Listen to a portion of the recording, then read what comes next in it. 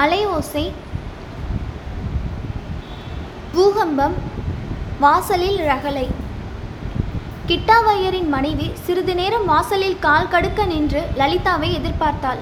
பிறகு சற்று நேரம் திண்ணையில் உட்கார்ந்து பார்த்தாள். வீதியோடு யாராவது புருஷர்கள் சென்றால் உடனே எழுந்து ரேலியில் போய் நின்று கொள்வாள்.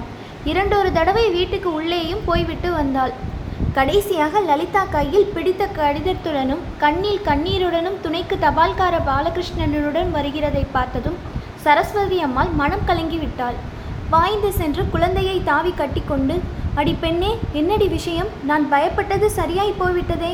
பாலகிருஷ்ணா, குழந்தை ஏன் அழுகிறாள்? தடுக்கி விழுந்து விட்டாளா என்று அலறினாள்.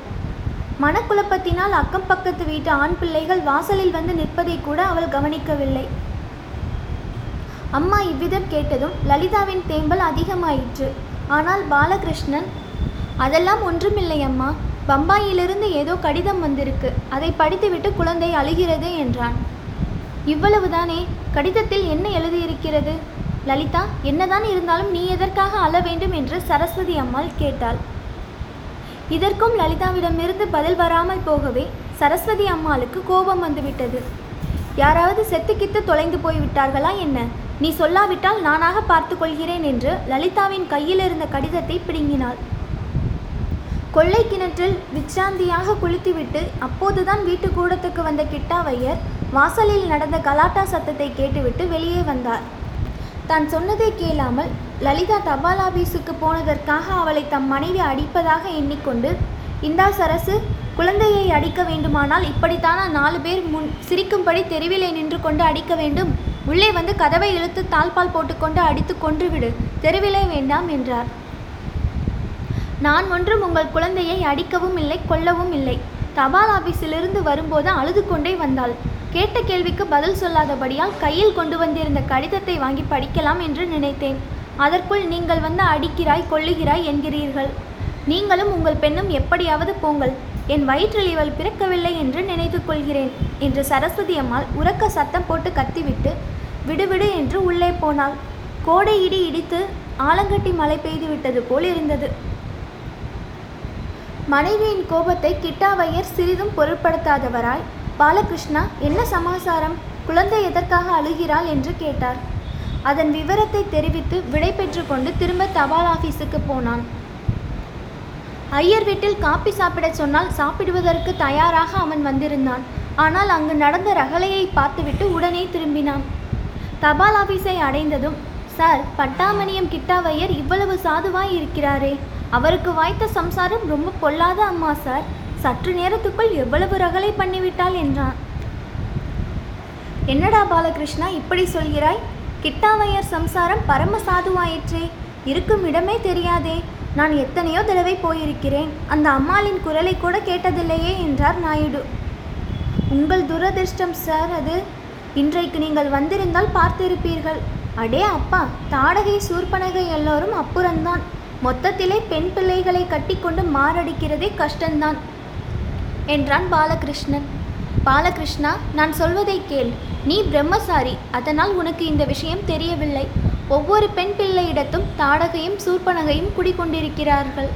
அதே மாதிரி லக்ஷ்மியும் சரஸ்வதியும் சீதையும் அருந்ததியும் இருக்கிறார்கள். புருஷன் யாரை கூப்பிடுகிறானோ அவர்கள் வெளிவருவார்கள். சூர்பனகையை விரும்பினால் சூர்பனகையும், சீதையை விரும்பினால் சீதையும் வருவார்கள். ஏதாவது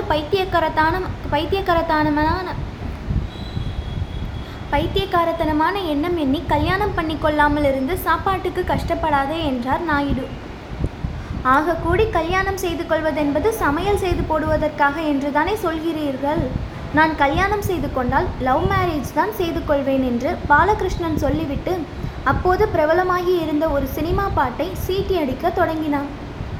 இங்கே கிட்டாவையர் தம் குழந்தையை அன்புடன் தடவி கொடுத்துவிட்டு, லலிதா, ஏன் அழுகிறாய்? கடிதத்தில் அப்படி என்ன எழுதியிருக்கிறது அம்மா என்று கேட்டார். லலிதா விம்மலையும் தேம்பலையும் பிரயத்தனப்பட்டு அடக்கி கொண்டு, அப்பா, அத்தைக்கு உடம்பு ரொம்ப சரிப்படவில்லையாம். சீதா எழுதியிருக்கிறாள். உங்களுக்கும் இதோ கடிதம் வந்திருக்கிறது என்று சொல்லி தான் கொண்டு வந்திருந்த 2 கடிதங்களையும் அவரிடம் கொடுத்தாள். கிட்டாவையர் முதலில் ஒரு கடிதத்தை படித்து பார்த்தார். உடனே அவருடைய கண்களிலும் நீர் பெருக தொடங்கியது. உள்ளே சென்று சாய்மான நாற்காலியில் சாய்ந்தார்.